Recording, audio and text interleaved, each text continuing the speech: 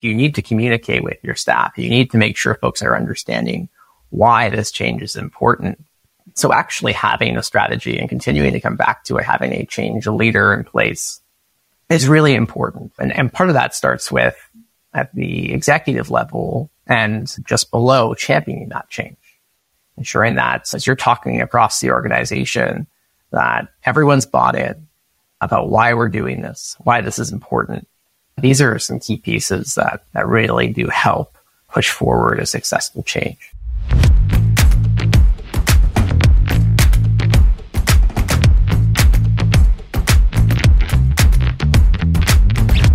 Welcome to another episode of Home Health 360, where we chat with home-based care experts from around the globe. I'm Jeff Howell. You know, we spend very little time talking about ourselves on this podcast, and that is not the case today. I have someone who's been at AlayaCare for 8 years, which is an eternity in tech. I have Chase Potter. He's the VP of Professional Services.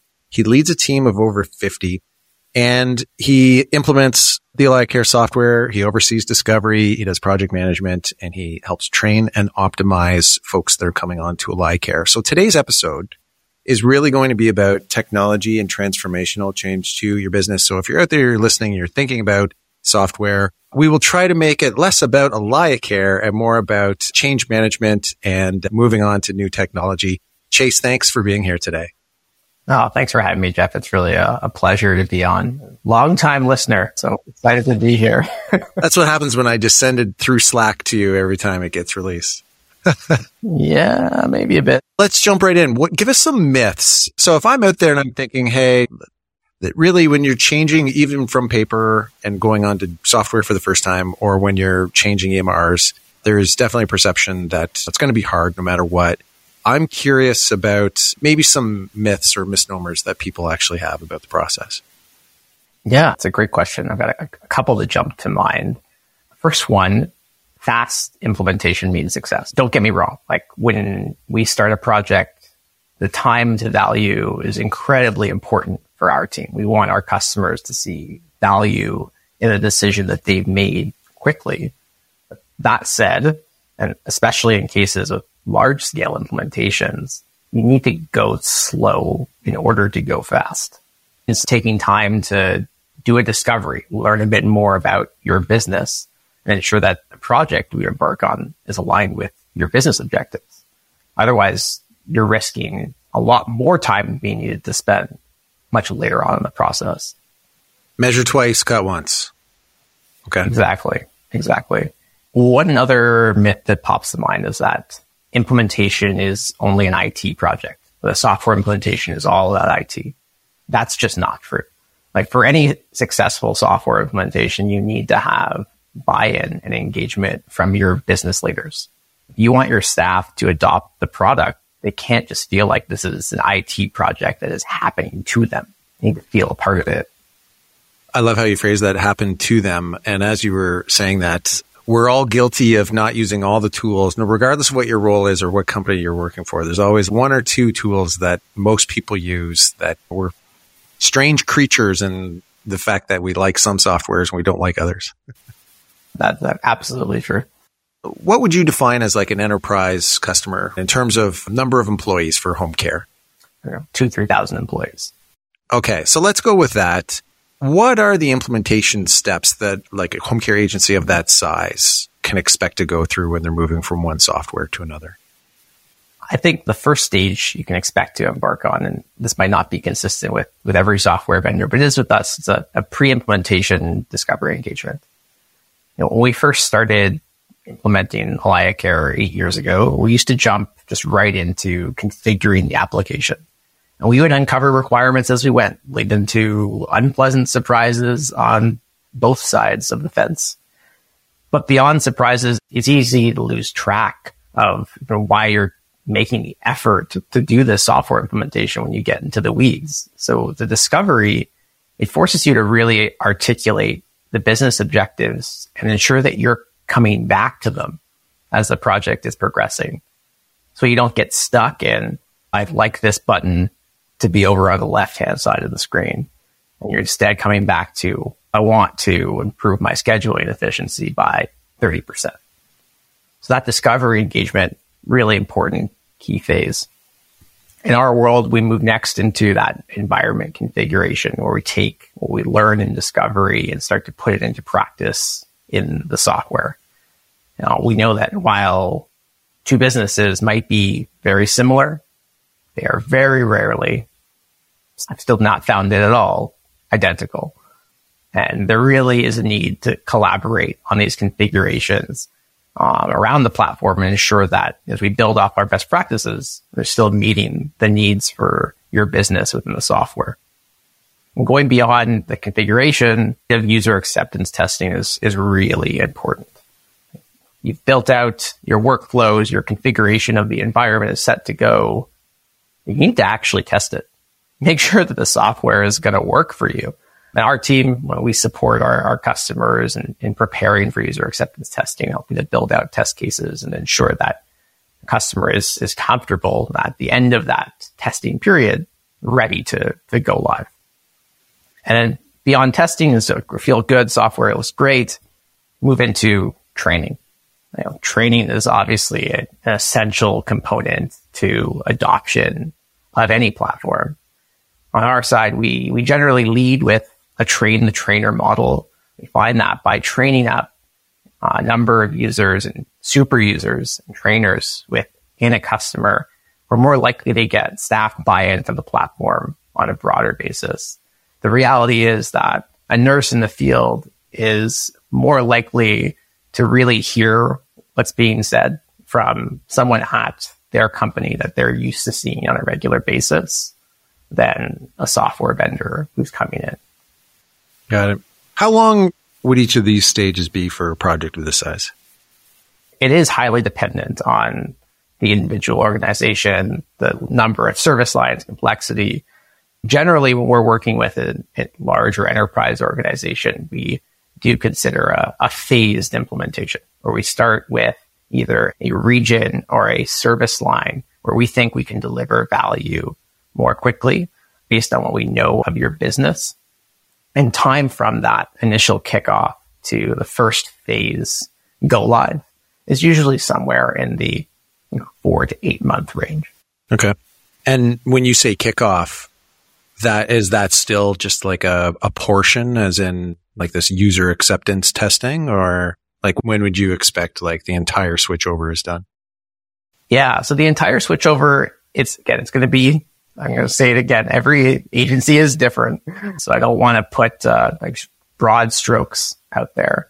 But for an agency of the size that we're talking about, let's say it's predominantly personal care, we're probably looking at somewhere between 8 to 12 months for the full project. Yeah, we live in a very simple, straightforward, cookie cutter industry, right? So every project is absolutely, must be so boring. Oh yeah, no, everyone is exactly the same. It's weird. I don't know how I'm still like, every day I wake up and think, wow, you gotta do the same thing again. No, I can say I have not been bored one day. Yeah, no doubt. What about change management strategies? Like, what's your advice? I would imagine most people you deal with, this is their first rodeo, right? And it's because no one wants to go through this twice if they can avoid it. Yeah, that's right. I'd say start with having a strategy. That's not something that's a given.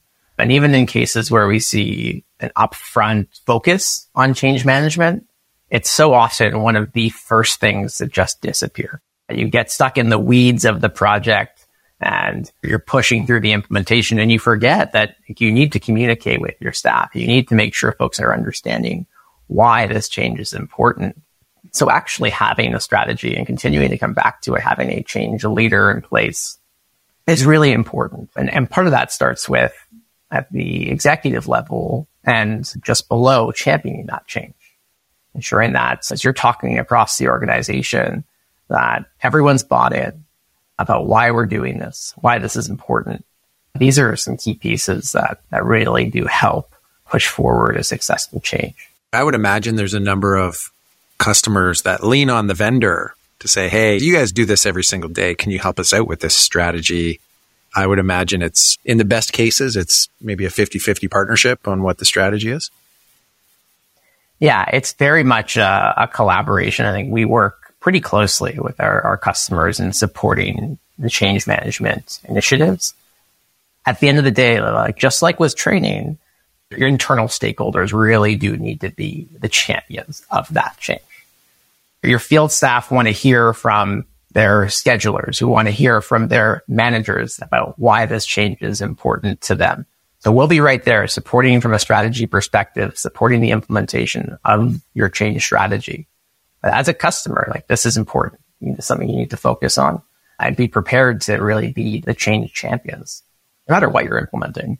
How do you deal with the folks that you can identify as the ones that are most resistant, whether it be you as the vendor or the C-suite? There's always going to be the folks that want to do things the way that they've always been done. So I'm curious, like, how do you deal with those people? Yeah. Look, of course, like you really need to lead into why this is going to be important for them, make them a part of this. So whether this be at more the field staff level and gamifying the training experience and offering incentives, highlighting top performers, really building some buzz around this and showing, hey, this is exciting. You're going to get something for this. But also on the why this matters, you don't stress the why. You just leave it open. And we're human beings and we're all at least a little bit resistant to change. So what's in it for me? Like that piece is really key. Well, okay, you're going to get paid quicker. Maybe you now integrated with some sort of daily pay organization as well. You could get paid daily. Maybe you're a scheduler and right now you spend a lot of time on repetitive tasks. Okay, let's peel back some of those repetitive tasks. You can spend more time with clients, talking to clients and caregivers, what you really want to do in your role. So making that why at the forefront really does help move some of that hesitation. At the end of the day, you're still going to have some hesitation, but as folks see the energy around them, see others adopting the platform to hit on them as well. You mentioned repetitive tasks. I feel like that the rate of change in the industry has sped up in a very positive way. And I know we're seeing some customers that are automating visit reminder calls. They are sending SMS messages for visit cancellation. I think it's pretty exciting to see what's happened in the no code world. And this is not even AI stuff. It's just like if then rules. Do you have any insights? I'm not that close to it, but I know of some case studies. But to me, I think the more the whole industry can shift to a world of automating the boring, mundane, migraine-inducing, repetitive tasks, the more everyone can focus on providing better care and recruiting more caregivers. Do you have any thoughts on what we might see over the next year in terms of how agencies are going to hit the next level? I think to your point, we're just at the beginning with this, and we're just, you can say, even at AlayaCare, we're just starting to scratch the surface with what these tools are capable of doing. Our particular workflow automation tool is called AlayaCare Connector. And when we first started using it, it's going to be a good tool for building connections between partners and other integrated systems. And then we got into it. Actually, this is going to allow us to integrate with ourselves and build these workflow automations off of anything that takes place in the system. They give you an example, like in AlayaCare, you can send visit offers. You go into the system, you select the group of employees you want to send a visit offer to, and you send it out. And we were visiting with a customer one day, and they're saying, "Look, this is what we do every day. Our scheduler logs on, they send visit offers for the 30 visits that are vacant for tomorrow. Each of those visit offers takes a minute to 2 minutes to send as they select all those employees. You know what? That doesn't need a human. Mm-hmm. That is a repetitive task.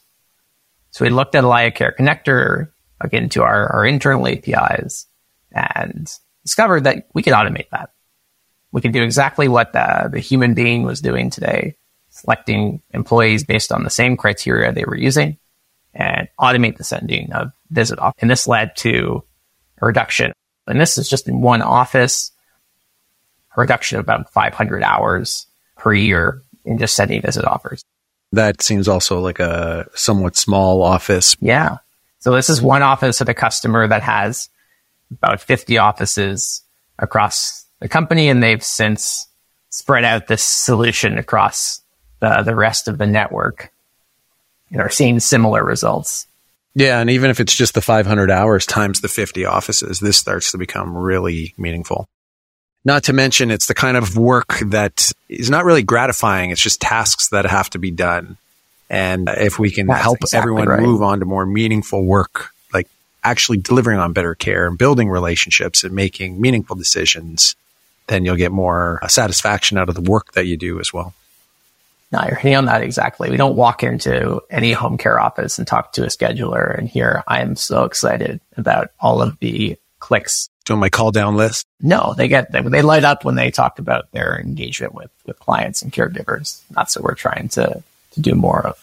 Let's migrate over to the topic of data migration. It's one of the big things that people think, like, this is why it's going to be painful, is like moving all of my data from whatever system to whatever system. It's never just easy. And I'm curious what your thoughts are on how the industry has changed over time. Is this a lot easier now? Will it ever be seamless? Bring me through what's involved. I'm assuming on my end that once you get past data migration, and that's going to be a challenge, the next biggest obstacle is just the change management. But the migration piece seems to me like it has a more solvable nature to it.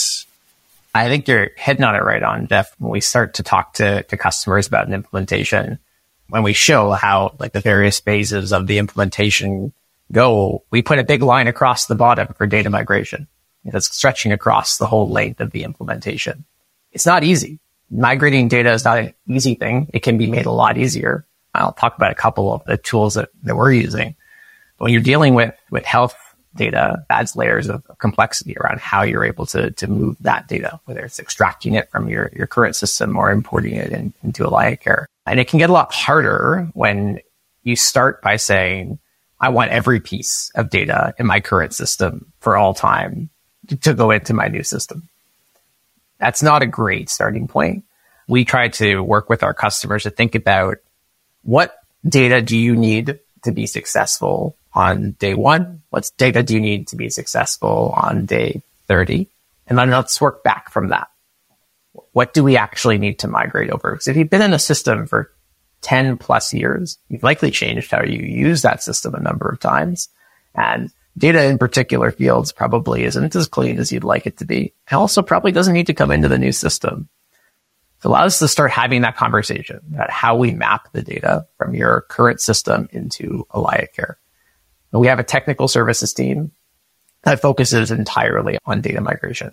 And they work with our customers on mapping and extracting the data out of their current systems and into a data import template for AlayaCare. We now actually also have a self-serve data migration tool within the system that allows you to just test migrating data and validate data mapping directly within the tool. This is a relatively new feature that allows for data migration to be easily iterative, checking throughout the course of a day. And is this mapping working? Is this mapping working? And continuing through the process in a way that previously would have taken more time and more full runs into an environment of AlayaCare to have that same level of validation.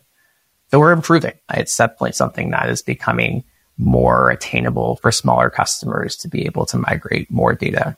Customers that don't have large IT teams in place, but still need to be able to move data from one system to another. That's getting easier. When you think about a large enterprise home care company, data migration is still going to be complex. You have a lot of data that needs to move from one system to another. No, maybe it's more than one system too. Yeah, exactly. Maybe it's more than one system. And probably some paper added into there as well.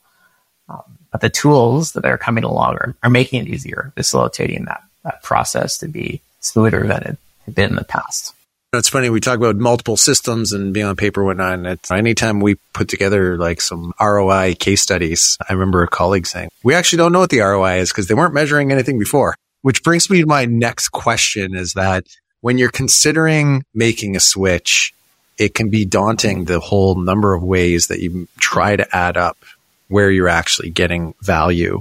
It's easy to see the cost of something. I'm paying X and I'm shopping around and all the other options, they look like I'm going to be able to run my business better on these softwares, but they're all more expensive and I'm not sure. So my question is, if you're a first timer then how do you really try to figure out like cost versus value? Really evaluating your current state. What are our current processes? Identifying areas of pain and of waste, and using those to help define your objectives for the project. So if we're going through a workflow today and we say, all right, at this point, we have to go outside of our current system and add something into a Google Sheet that then gets emailed over to Joe in accounting. All right, this process is wasteful. It's taking us an extra 10 minutes every time we add a client. Okay, we want to just cut that step out altogether. We know that takes 10 minutes every time we do it 1,000 times a week. This is the cost to us for doing this. We need to be able to cut this out. There's our return on investment. You don't need to go deeply into every single step you take everywhere to find these big opportunities for a high return on your investment. Like going back to my earlier example with the visit offers, this was a small step, right? A visit offer takes 1 minute to send, but this company is large and they're sending tens of thousands of visit offers a week. So very quickly, you turn that one small wasteful step into a huge return on investment. Every single day. Yeah. And it's funny that when you said that story as well, we're the vendor and we didn't know we could do that. So it's a funny business where it's complex enough that on the provider side, they actually don't even know all of the little steps and processes of how all of their employees spend all of the time in the day. They don't know if there's a better way to do things. And then sometimes not even all the vendors are actually fully aware of what they can provide. And then you just try to piece it all together and then quantify it. That's so true. Further focusing in on that, often when we get into a discovery engagement or we're talking to a customer in the sales cycle, we're dealing with a group of folks that are mostly at the executive level, and they do have a very good understanding of their business. But these small wasteful steps, they don't often know about. They don't know that Tom is taking an extra step every time he goes to schedule a visit, because that doesn't bubble up. So for us, like when we do a discovery engagement, we don't just sit with the executive team. We like to actually shadow how folks are using their current system, the steps that they're taking. The same approach we take when we come back around to do a business optimization engagement on someone's use of AlayaCare. We need to see it. We need to see what you're really doing to be able to identify some of the biggest value points.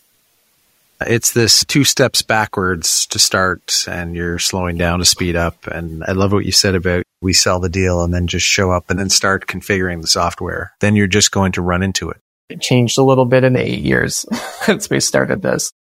Well, we're almost bumping up against our time here, Chase. I certainly could go on for hours talking shop with you. Why don't we wrap up with you providing a few best practices for if someone out there is listening and they haven't gone through a change management technology project before. Just curious what your top 3 pieces of advice might be. 3 pieces. I'd say start with a strong and dedicated core team.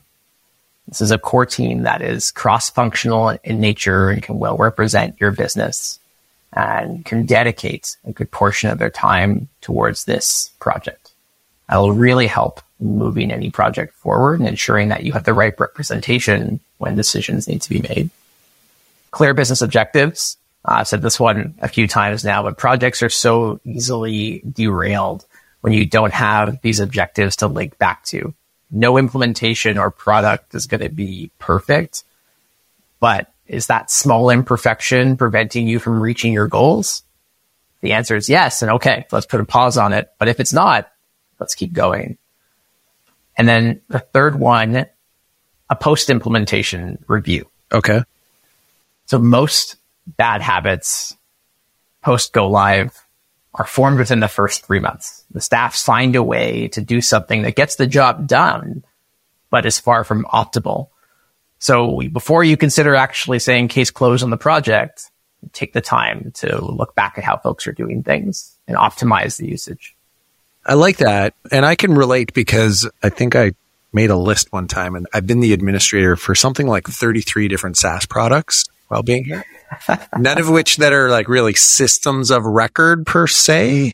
However, I would agree with you. When I've been part of a selection committee, it's pretty ad hoc and people have their biases, and we certainly don't necessarily outline any super crystal clear business objectives that we document. And then we certainly pretty much don't do any post-implementation review. If anything, we have confirmation bias in that the people that have decided we're doing this are champions for it. And then we will have varying degrees of adoption and success. And it doesn't matter how big or small the tool is. It applies to all of them. That's exactly right.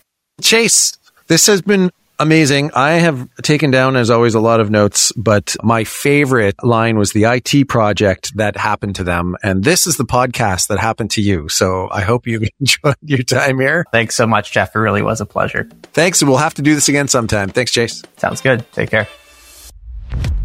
Home Health 360 is presented by AlayaCare and hosted by Jeff Howell and Aaron Valier. First, we want to thank our amazing guests and listeners. Second, our episodes air twice a month, so be sure to subscribe today so you don't miss an episode. And last but not least, if you liked this episode and want to learn more about all things home-based care, you can explore all of our episodes at alayacare.com/homehelp360 or visit us on your favorite podcast platform.